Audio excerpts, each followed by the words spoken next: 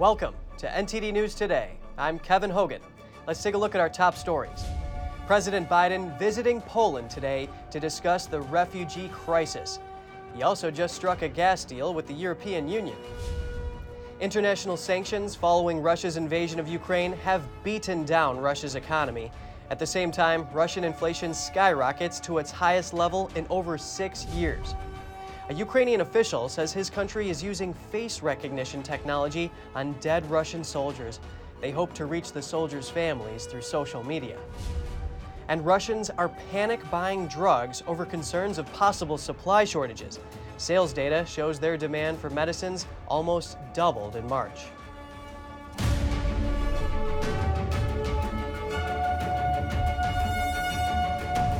President Joe Biden is visiting Poland today. It's the last stop on his European trip. He's meeting with allies about Russia's war in Ukraine. NTD's Jessica Beatty reports. President Biden headed to Poland Friday after meeting with world leaders in Brussels. He's visiting a Polish city near the Ukrainian border.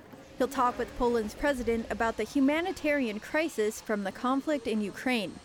The United Nations says some 2 million Ukrainians have fled to Poland. Biden says the U.S. will take in 100,000 refugees. The United States is prepared to commit more than $1 billion in humanitarian assistance to help get relief to millions of Ukrainians affected by the war in Ukraine. Biden also meet with U.S. troops stationed in Poland. Earlier Friday, Biden and European Commission President Ursula von der Leyen announced a deal to reduce Europe's dependence on Russian energy. It involves an international task force committed to the issue. We're coming together to reduce Europe's dependence on Russian energy. We've agreed on a joint game plan toward that goal, while accelerating our progress toward a secure, clean energy future. Russia provides over 40% of the EU's gas and coal imports and around a quarter of its oil. Since Russia invaded Ukraine, the EU is trying to shift away from Russian energy. But European Council President Charles Michel said they need help to do it. And that's why this week's talks with the U.S. and Canada were important. We need partners in order to accelerate the process, in order to be less dependent as soon as possible. Under the deal, the United States pledged an additional 15 billion cubic meters of liquefied natural gas, or LNG, to EU markets this year alone, with more expected in the future. Moscow calls its actions in Ukraine a special military operation to disarm Ukraine's military and oust people it regards as dangerous nationalists. In response to the invasion, the EU already said it'll cut Russian gas by 2/3 this year and phase out Russian energy altogether by 2027. Jessica Beatty, NTD News. And in the U.S. Senate, a vote to remove Russia's most favored trade status has been delayed, at least until next week. Some Republicans raise concerns that its human rights provisions might be too broad. Russia's economy has taken a huge hit from global sanctions following its invasion of Ukraine. The penalties have largely taken the country out of global financial dealings, and now the ruble is losing a lot of value. Not only that, but Russian stocks and bonds have been taken off of indexes. The Russian people will likely suffer some form of economic hardship for years into the future. Let's look at the rankings. Russia used to be the world's 11th largest economy, but according to a former Goldman Sachs economist, by the end of the year, it could drop to 15th or lower. The country is likely going to experience a recession, and its economy may contract by 8% this year. Russia's central bank polled economists who say inflation is set to reach 20%. Right now, Russia's annual inflation rate is 14.53%. That's the highest it's been since 2015. It's up over 7% in the past year and about 2% from a week ago. The ruble tumbled to an all-time low in early March, and demand for goods is up quite a bit because people expect prices will rise even more. Part of the problem stems from panic buying. But with the ruble losing strength, prices may stay high. And just before the invasion, 74 rubles equaled the U.S. dollar. Now the ruble is worth 120 per dollar locally and 160 per dollar in offshore trade. The exchange rate has yet to come into equilibrium for on and offshore, though on Wednesday, the ruble was the strongest it had been in weeks. That was after Russia set out to sell natural gas to countries Putin referred to as unfriendly toward Moscow. Transactions, he says, must happen in rubles. Yesterday, German Chancellor Olaf Scholz rejected that idea. Well, let's try to get an overview of the situation. What we've learned so far means that there are contracts that define the currency. The currency is part of the contract, and this contract holds true. And it reads euro or dollars. This is the basic situation we assume. What's more, Russian stocks are down. Today was their second day of trading after being suspended for almost a month. Before yesterday, no stock trading was happening at Moscow's exchange since the day after the invasion. The benchmark MOEX index was down about 3%. Airline Aeroflot led the losses. It lost over a quarter of its value in 2 days. And today, more securities were being traded, but there are restrictions. Those include foreigners not being able to trade and a ban on short selling. As far as Thursday's rebound, commodity stocks led with double-digit growth. But securities lost ground, almost all of them. Ukraine has started using facial recognition technology to identify dead Russian soldiers.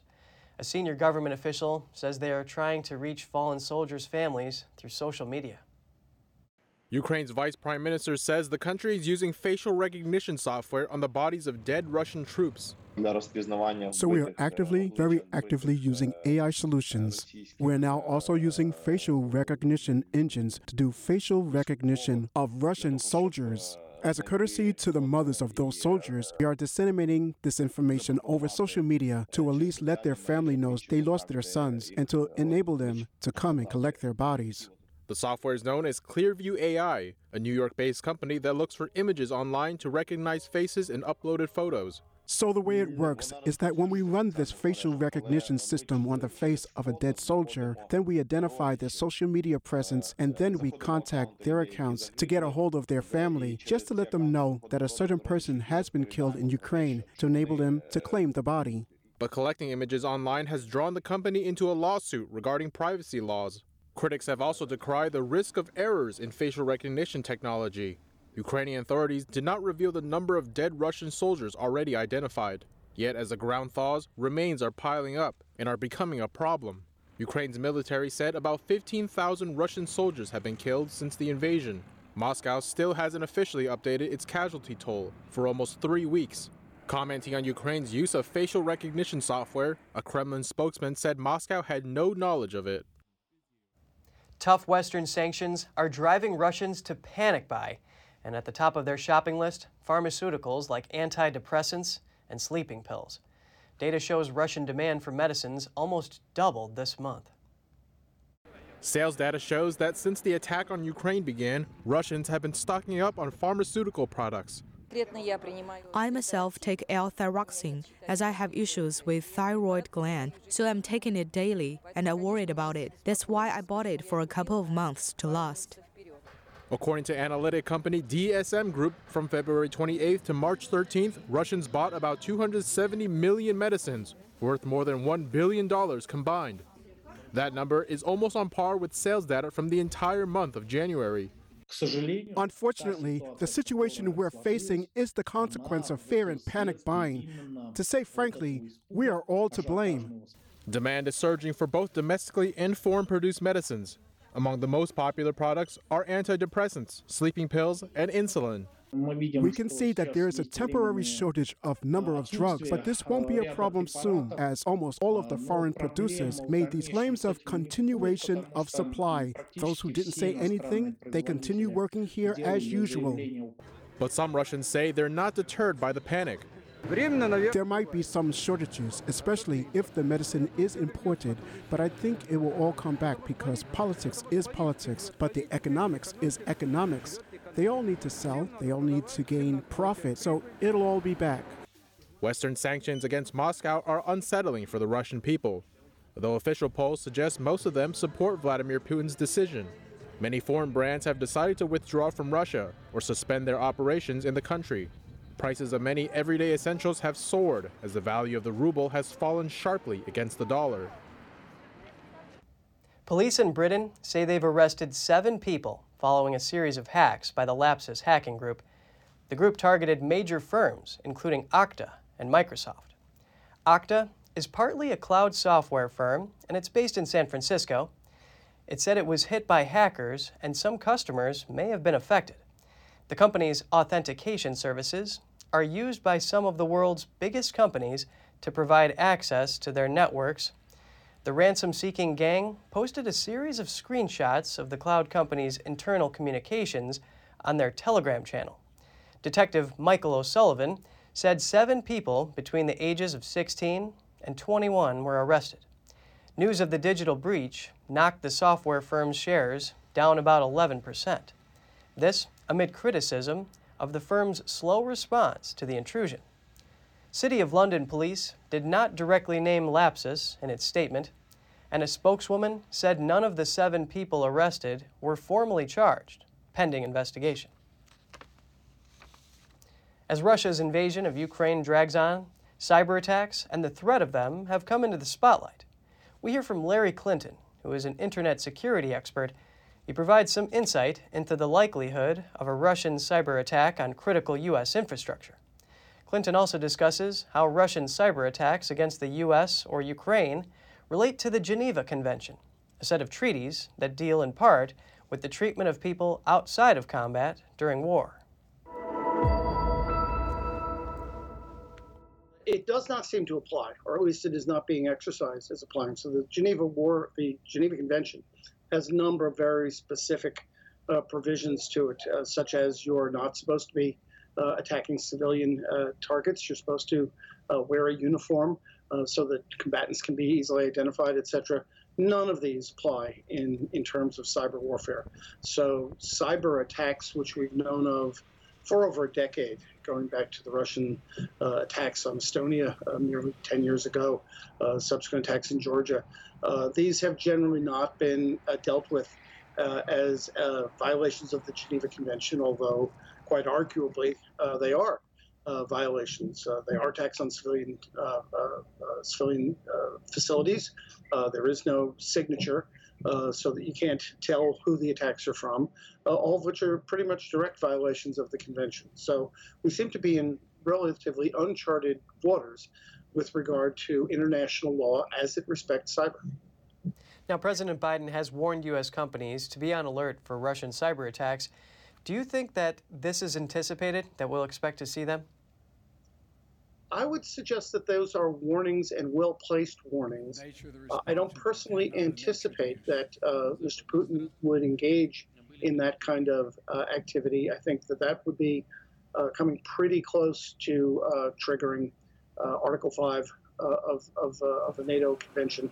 It would be perceived as a direct attack in this context on a NATO country, U.S. And I doubt that Putin is interested in engaging the U.S. at that particular level. However, there are a variety of things that Putin could assist with that are not direct military attacks, such as from the Russian army. For example, the recent attacks on Colonial Pipeline are well known to have been originated in Russia. Almost certainly with the acquiescence of the Putin government, and yet they were criminal attacks, they weren't military attacks, and that distinction gave Putin a little bit of cover. Senator Joe Manchin all but ensures that Judge Ketanji Brown Jackson will be confirmed to the U.S. Supreme Court. Today, Manchin released a statement saying he will support Jackson's nomination to the High Court. If Senate Democrats vote unanimously in Jackson's favor, they can confirm her without any Republican backing. If the vote is partisan and split 50-50, Vice President Kamala Harris would then cast the tie-breaking ballot. A vote has not been scheduled yet.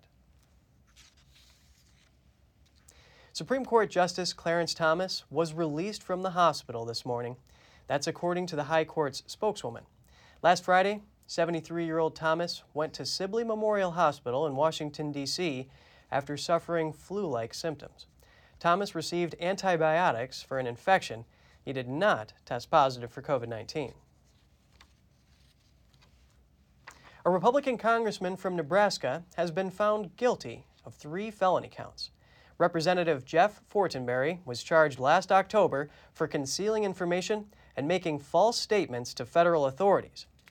The charges were related to an investigation into illegal contributions during his 2016 campaign. Fortenberry has served in Congress since 2005.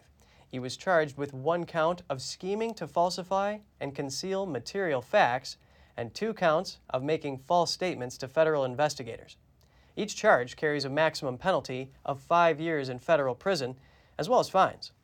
The jury returned the verdicts within just hours of deliberations after a week-long trial in Los Angeles. Fortenberry told reporters he would appeal the decision immediately. He says he believes the trial was unfair. It's not clear if the GOP candidate will suspend his campaign for re-election. He says he plans to spend time with his family. Tuscaloosa police say they've recovered 3 bodies from a vehicle submerged in Holt, Alabama. They say the victims are a 72-year-old man and 2 women, ages 53 and 42. The National Weather Service says the county received more than 3.5 inches of rain Tuesday. Investigators believe the vehicle became disabled and sank into floodwaters. Researchers in Europe say they've discovered microplastics in human blood for the first time. Though the effects are unclear, the researchers say there is reason to be concerned. A scientist in the Netherlands spoke to The Guardian. He said their study is the first sign that polymer particles are in some people's blood. He says that more studies are needed. Researchers in the Netherlands obtained blood samples from 22 anonymous donors. They were tested for 5 types of plastics. 17 of the donors had microplastics in their blood. One researcher says it's reasonable to be concerned about the study's results. The health effects of ingesting microplastics are not yet clear, but one study from last year asserted they can cause cellular death or allergic reactions. The study was in part commissioned by Common Seas, an activist group that pushes for new policies to deal with plastic pollution and contamination. Drug makers AbbVie and Endo have been ordered to turn over materials related to the sale of puberty blockers to children who believe they are transgender. The demand comes from the Texas Attorney General. There is growing controversy over the use of medication given to halt the development of puberty in children who have been diagnosed with gender dysphoria. Texas Attorney General Ken Paxton says he is investigating whether the pharmaceutical companies are promoting hormone therapies to children and their parents without disclosing potential long-term effects. He says that certain medications were approved by the Food and Drug Administration for other medical conditions, but were being used to halt puberty in children. Negotiators for Chevron and the United Steelworkers Union are scheduled to meet next week. This in an effort to end a strike at a San Francisco area refinery. A USW Local 5 union official says the negotiators are scheduled to meet on Monday, and a Chevron spokesperson said the company is looking forward to joining the discussion. Workers were removed from the refinery by Chevron after the local union issued a strike notice to the company. This followed the collapse of talks after union members twice rejected contract proposals. The strike began shortly after 12 a.m. on Monday. The previous contract expired on February 1st, but was being extended on a rolling 24-hour basis. The union sought an additional 5% pay increase on top of a 12% raise over 4 years. Union officials say the additional 5% would mostly offset increases in healthcare costs for union members in the San Francisco Bay Area, which has a high cost of living. Coming up, food truck owners struggle amid rising gas costs and inflation. They're forced to raise prices to try to cope, but they didn't want to skimp on quality. The Oscars try to regain ratings after viewership dropped dramatically in the past 2 years.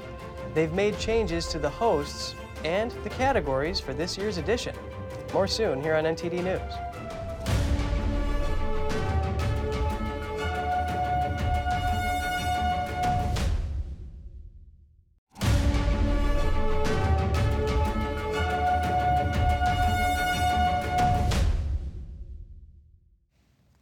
Surging gas prices across the country are hitting food truck owners hard. They say the weekly costs are adding up quickly, forcing them to make changes that will impact their customers' pockets. Here's a report from Charlotte, North Carolina. Sizzling, savory, sauteed, or smashed. However you like your meal. Do you want any jalapenos? It's probably served somewhere on wheels. So I got a sub, no mayo, light tomato, and a chips and salsa. But these days, it's not cheap to eat mobile. The prices, everything's going up. Gas is especially hitting us. The 1-2 punch of inflation and gas prices is forcing food trucks from California to the Carolinas to tap the brakes. Have a good day. It's very uncertain right now. Serving up well-seasoned American fare from his B. Cook's food truck. I don't skip on the seasoning. Brian Anderson says the rising cost of food and supplies has already impacted his menu. So I would pay maybe $60 for a case of salmon. Now I'm paying close to $90 for a case of salmon. But when the price of gas started to spike last month, I have propane, I have diesel, and regular gas. He had to introduce a price increase of his own. I could have managed with one or the other, but both at the same time, I'm just like, okay. During the height of the pandemic, with restaurants closed around the country, when customers craved a chef's cooking, these gourmet gas guzzlers cashed in on changing habits. Now many are struggling to survive. I don't know what we're going to do. In uptown Charlotte, Felicia Reese is changing her packaging and charging for condiments now. You need any ketchup or anything? But says she can't stomach the cost of ingredients. We have Gulf shrimp that we're using. It used to be like $120 a case, and now it's like $200 a case. Inflation data show the differences are real. Food prices rose 1% in February, the largest monthly increase in nearly 2 years. But over just the past 12 months, they went up 7.9%, the biggest spike since July 1981. Gas prices shot up more than 6.5% last month and 38% in the past year. And these numbers barely scratch the surface of any impact Russia's invasion of Ukraine may have on prices in the U.S. We were paying $60 for a tank of diesel, and now we're paying like $90. Our generator, it was about $8 to fill it up, and now it's like $30. You just want like just a regular quarantine tea on the side? It's been a double whammy for the Tin Kitchen and its 2 trucks. Travel fee with something that we're charging now which is not something we used to charge. Cara? In business for a dozen years, Michael Terrell says he's never seen anything like this. It just sucks. It just sucks. Saving money by limiting where they go and what they serve. We reduce our menu for sure. We're making sure that the spots that we're going to are either nearby or it's going to be worth our trip out there. Permanently parking is not an option for these food truckers, but they do hope help in any form shows up. I have to just be strong and just, fight through it. But I do wish that someone would just, put their foot down and be like, okay, hey, these guys were killing it during the pandemic. Let's do something about it. Let's keep them going. Let's, help them out a little bit. The nationwide average for a gallon of regular gas is still around $4.25, and for diesel, it's $5.05 a gallon. It's just a few cents cheaper in the Charlotte area. If Google searches are any indication, Americans' interest in electric cars reached a record high in March. The high price of gas is no doubt sparking a lot of added interest, but splashy TV commercials touting new electric vehicles from BMW and General Motors are also driving the trend. Automotive analysts point out that although demand may be high, the supply of all-electric cars is currently limited. Shortages of battery components and computer chips are among the supply chain issues keeping inventories low. Another barrier is the sticker price, as analysts say EVs are still prohibitively expensive for many U.S. households. The Academy Awards ceremony is this Sunday, and aside from the question of which film will win Best Picture, the Oscars have another big decision to make: how to retain viewers. Here are the details. Last year, just over 10 million people watched the live broadcast of the Academy Awards ceremony. That's a 56% drop in viewership from 2020. Steve Pond, the awards editor of The Wrap, says the Oscars have been on a slow decline. At this point, good ratings would be sort of close to what they got 2 years ago, which was the worst Oscars ratings in history up until that point. You're never going to get what you were, and I think it worries them. I think it terrifies ABC. You know, I mean, the Academy's in trouble here. The Academy of Motion Pictures Arts and Sciences had to pay back money to host broadcaster ABC after their ratings fell so dramatically last year. And this year, the Oscars are diversifying their presenters, with Amy Schumer, Wanda Sykes, and Regina Hall hosting. They've also cut 8 categories from the live show. If the ratings drop lower than last year, then it's time to rethink the whole thing. I mean, last year was 10.4 million, and the previous low was 24 million.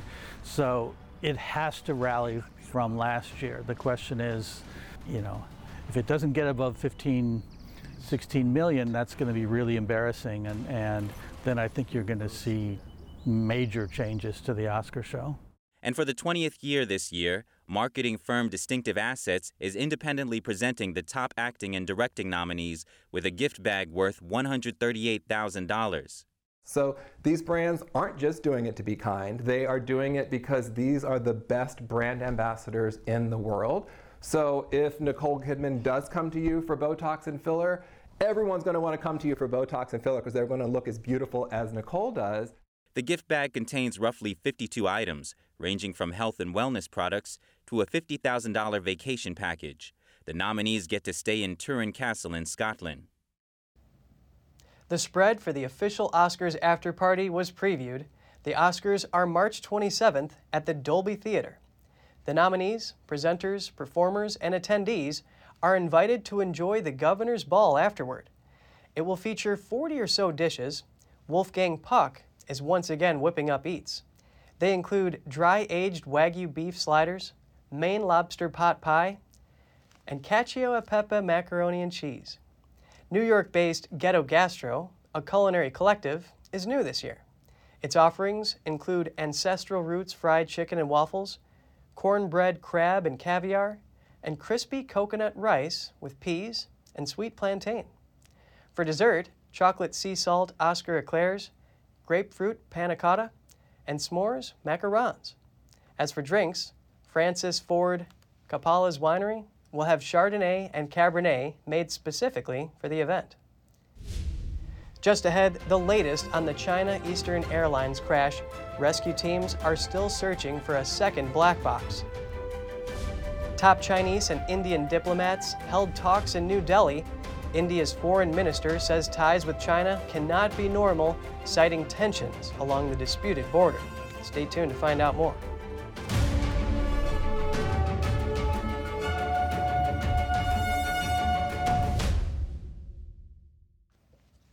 North Korean state media says the country's latest weapons test was a new, powerful type of intercontinental ballistic missile. KCNA News said today that leader Kim Jong-un directly guided the Hwasong-17, North Korea's biggest missile to date. It was first showcased at a 2020 military parade. It was also the first ICBM test by the country since 2017. Kim was quoted saying the test was key to demonstrate the might of its nuclear force and deter any US military moves, and a miraculous and priceless victory by the Korean people. Flight data indicated the missile flew for 681 miles, higher and longer than any of North Korea's previous tests, before it crashed into the sea just west of Japan. North Korea's return to major tests of weapons that could potentially strike the US poses a direct challenge to President Joe Biden as he responds to Russia's invasion of Ukraine. The launch drew condemnation from US officials as well as Japan and South Korea. South Korea's recent election raises the prospect of a fresh crisis after the launch. A new, more conservative government led by Yoon Suk-yeol has pledged a more muscular military strategy to counter Pyongyang. The UN Security Council will meet publicly on Friday to discuss the ICBM. The United States has imposed sanctions on 2 Russian companies and a North Korean entity. It's because they transferred sensitive items to North Korea's missile program. A Russian national and a North Korean national were also sanctioned. The announcement came on the same day North Korea said it tested its new, powerful type of intercontinental ballistic missile. It's the regime's first long-range missile test in 4 years.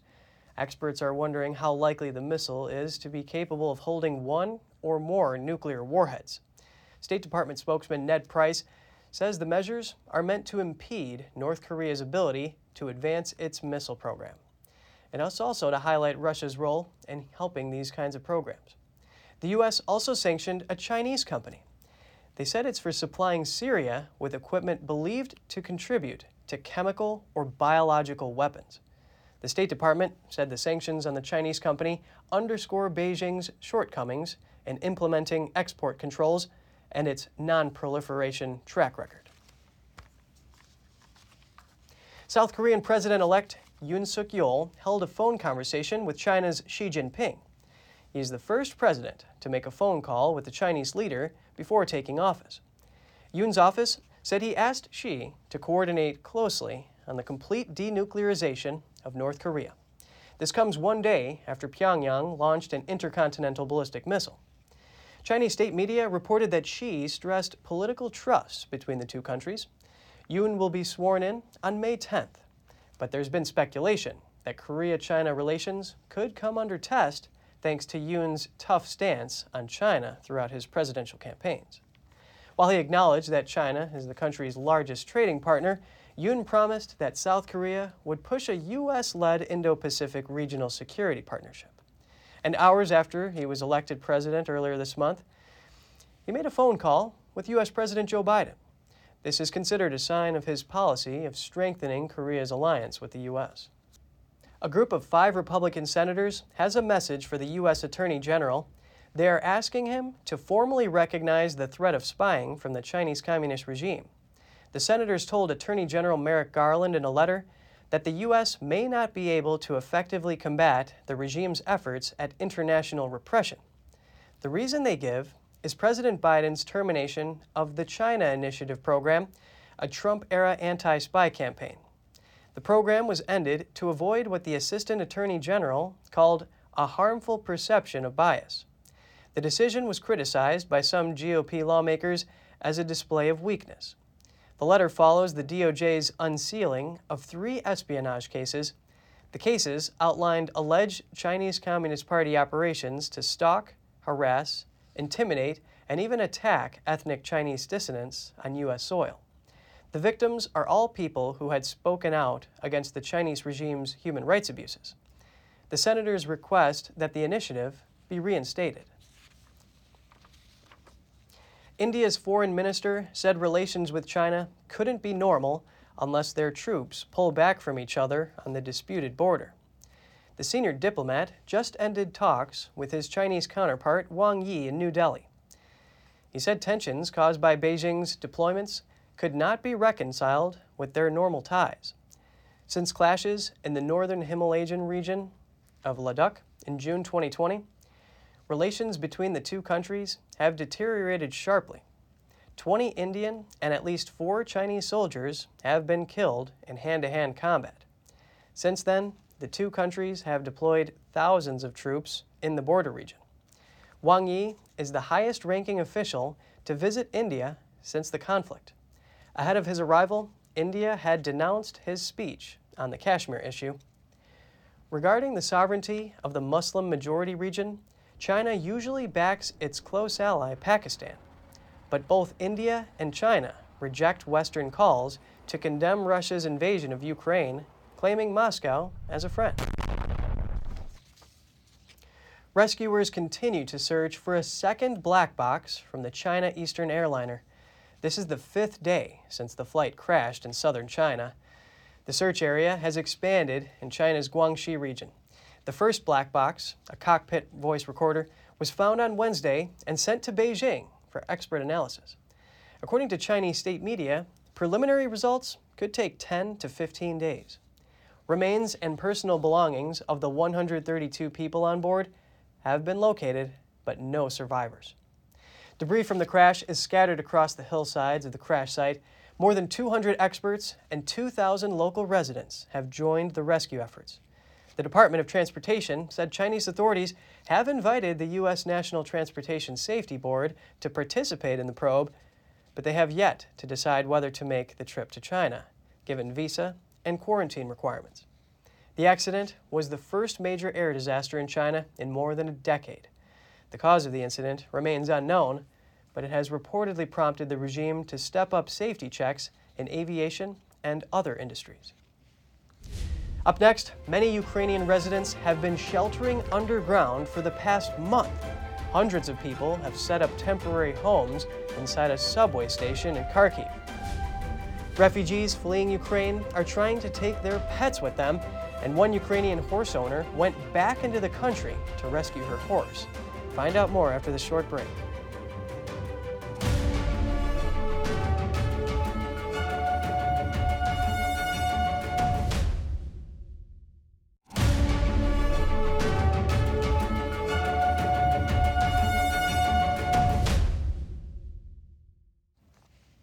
It's been 4 weeks since Russia invaded Ukraine. Inside Ukraine's second largest city, Kharkiv, hundreds of people have been living underground in a subway station for the past month. The city has been battered by bombs since the start of the war. Here are the details. In Ukraine's second largest city, Kharkiv, there are destroyed or heavily damaged buildings on almost every block. The streets are eerily quiet and empty above ground. But deep underground in this subway station, families crowd together, sleeping side by side on concrete floors or in train cars. Surely it is not better than home, but it is livable. One can say our living conditions are better than others. What I mean is, we are not right on the platform. My child and I are in the carriage. We get food, there is a toilet. We are doing fine. Most of the families came from the city's northern outskirts, which have suffered near daily shelling since the start of the war. Many of them have been sheltering at the station since day 1 or 2 of the war. On February 26, the house next to ours and the whole area was under heavy shelling. That's why we decided to move here. It was very scary. Our house is right next to a tram depot. We decided to leave because we feared for our lives. Even underground, the war is ever present. On Thursday, a Russian missile hit a subway station 2 stops away from this one, killing and wounding several people. Outside, while a crew cleaned up the shrapnel from the site, a car crammed with wounded Ukrainian soldiers raced past. There are lots of shrapnel here in the underground passage. I'm not even talking about the multitude of them outside, but we have them even here. This local journalist estimates that over 200 people are living in the station. They've set up temporary homes in train cars, divided by curtains into smaller family rooms. There are about 250 people sheltering here. Many go out during the day to breathe fresh air, go to the supermarket, and this missile flew here. Russia continues to say that they do not target civilians. The United Nations estimates 1 in 4 Ukrainians have been forced out of their homes by Russia's invasion. Many of the people helping the refugees have no connection to Ukraine at all. We hear from an ambulance driver from Norway who was helping critically ill Ukrainians escape the war. The air raid sirens no longer startled Didrik Gunnestad. The sirens are telling us it's no danger anymore. With that, he eases the nerves of a mother and her 2 children he's just picked up at the train station. Tonight, he will drive them to Poland. Didrik Gunnestad struggles to explain how a 27-year-old from Norway has found himself driving an ambulance through the streets of Lviv. That's the most difficult question, actually. He's part of a volunteer team evacuating critically ill hospital patients and refugees from Ukraine. Because I just wanted to help, do something, not sit at home and just look at everything on the TV. Most days, Didrik drives into Lviv from Poland with an ambulance full of medical supplies and distributes the loads to hospitals facing grave shortages. Zorana Ivanyuk is the medical director of the St. Nicholas Hospital in Lviv. She says since the start of the war, her hospital has been overwhelmed treating everyday seriously ill patients. He brings us some medicines, some equipment, which we need so much. That's why we are thankful for him and his team. It's really dream team. Hospitals are struggling to handle all the patients needing critical life-saving care. That's where Didrik's team comes in. We have just delivered a lot of equipment to that hospital and to another hospital. We went to the train station and picked up a few refugees as well. He's lost count of how many patients and refugees he's driven out of Ukraine. I have helped a lot of kids, women and children who needs to go out of the country. And in the places we are getting the people, they don't have anyone else. For right now, they only have us. Diedrich and his team of paramedics and nurses have spent almost 3 weeks crisscrossing the city, answering any call for help that comes in. This area of western Ukraine has seen just a few Russian airstrikes since the war started nearly a month ago. But Russian forces have targeted hospitals and civilians in eastern Ukraine. Diedrich knows he's driving into potential targets. It's a risk he's willing to take. It is. Because it's so meaningful what I'm doing. When I see these crying children who are really sick and needs to get out, I feel a responsibility. For Diedrich Gunstad, it feels like the road to saving Ukrainians goes on forever. The arrival of a baby girl in Ukraine has become a source of hope for her mother and the doctors who delivered her. She was born in Mykolaiv, a southern port city that Russian forces tried and failed to storm over the past 10 days. Just minutes old, baby Katya is unaware of the joy and solace she has brought. She was born in Mykolaiv, a Ukrainian port city on the Black Sea that has been under attack from Russian forces. Katya's mother, Tamara Kravchuk, is a 37-year-old gas station worker.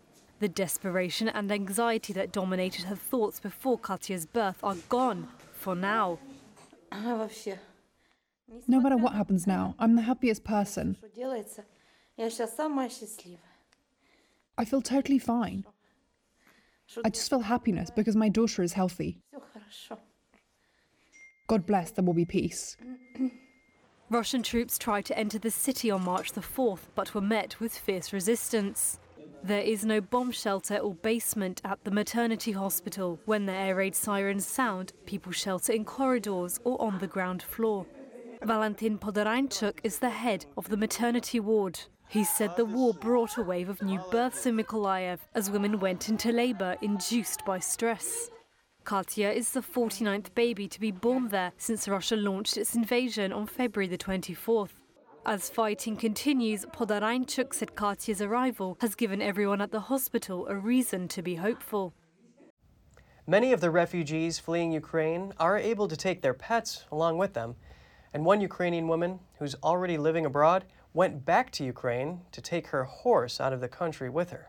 Let's take a look. So this is my horse. He's 17 years old. Ukrainian Masha Yefimova was already living abroad in Estonia, but had kept her horse Vasya near Kyiv. When the war broke out, she was determined to go back to Ukraine and fetch Vasya. Yefimova says she knew it would be dangerous to keep him there. So I thought that if I don't go to Ukraine, probably nobody will save him. And 2 weeks ago, exactly like 2 weeks ago on Friday, I went from Estonia to Ukrainian border by car, not by my car, but I had to find the people to transport me. The journey to rescue Vasya and 7 other horses from a small village near Kyiv took days of driving. We all had the most complicated and the longest journey of our life. And sometimes we had to sleep in the stable with -2 temperature. Sometimes we didn't have food, not for people, not for horses. We didn't have enough of petrol. We had troubles with our cars, etc., etc. Yefimova and her horse are now resting at a small village in Poland near the Ukrainian border. She says she hopes to take Vasya home to the Estonian capital of Tallinn.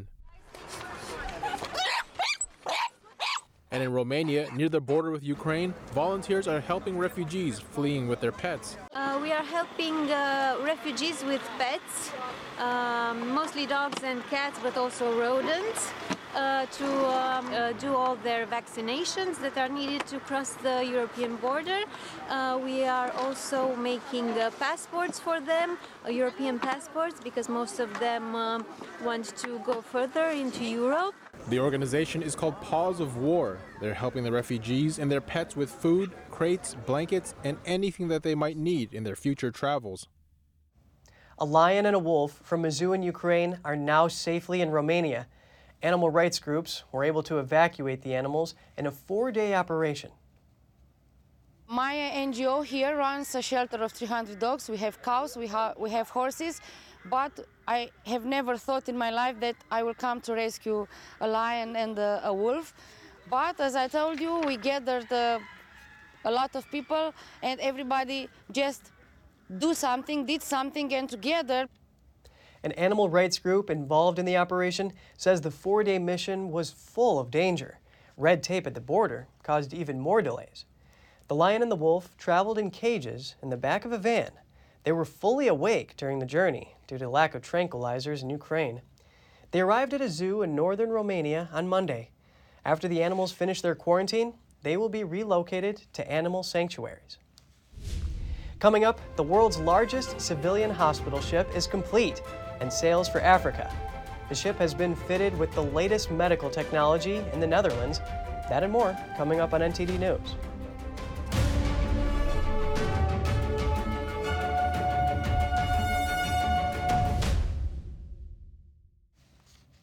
The world's largest civilian hospital ship is complete and will soon set sail for Dakar in Africa.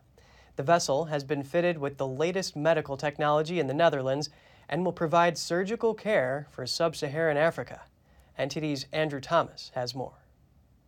This is the Global Mercy, a 40,000-ton hospital ship with 6 operating rooms, eye and dental clinics, and the capacity to care for 200 inpatients. We target areas of the world where there is not access to free, to affordable, to timely, and safe surgery. So we particularly go to areas where that's very difficult, and our patients sometimes have waited years or decades to get the surgical care that they need. Mercy Ship's charity hopes the new ship will allow its volunteers to help with life-changing operations and improve the education and training of local healthcare providers in Africa's poorest nations. We see an increasing amount of people from Africa who are helping fellow Africans.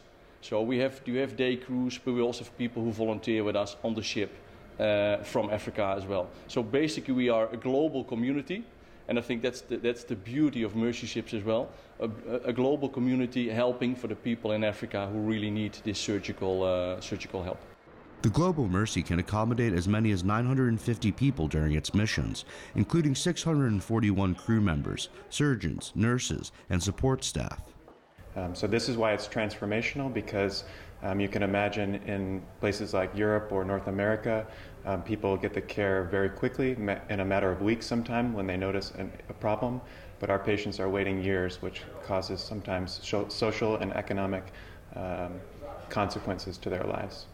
The Global Mercy will depart Dutch shores on March 15th and sail towards Dakar in Senegal. Andrew Thomas, NTD News. Nearly half a century ago, astronauts from the Apollo 17 mission collected soil and rock fragments from the moon. Now, that lunar sample has finally been opened at NASA's Johnson Space Center in Houston. It's among the last unopened samples from the final Apollo mission to land humans on the moon. It was collected by NASA astronauts in 1972 when they hammered 14-inch cylindrical drive tubes into a landslide deposit.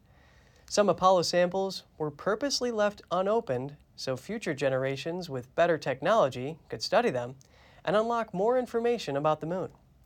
Opening this sample can prepare NASA for collecting new lunar materials when astronauts go back to the moon in the coming years. A bald eagle chick that hatched in a nest near Big Bear Lake, California, is growing fast, 3 weeks after it was born. Friends of Big Bear Valley, which operates a webcam on the nest, says the chick born March 3rd now weighs more than 2 pounds. A second egg in the nest, located in a pine tree 145 feet above ground, is no longer viable. But the young chick has been growing in size as it eats bits of fish and meat brought by its parents, a male named Shadow and a female named Jackie. Last year, the pair also laid 2 eggs, but neither chick survived. Friends of Big Bear Valley is holding a contest to name the chick. It's extending the deadline through tomorrow. The organization will send 35 name suggestions to third grade classrooms in Big Bear Lake to vote on the chick's name after they return from spring break on April 4th. Thank you for joining us. Until next time, Kevin Hogan, NTD News, New York City.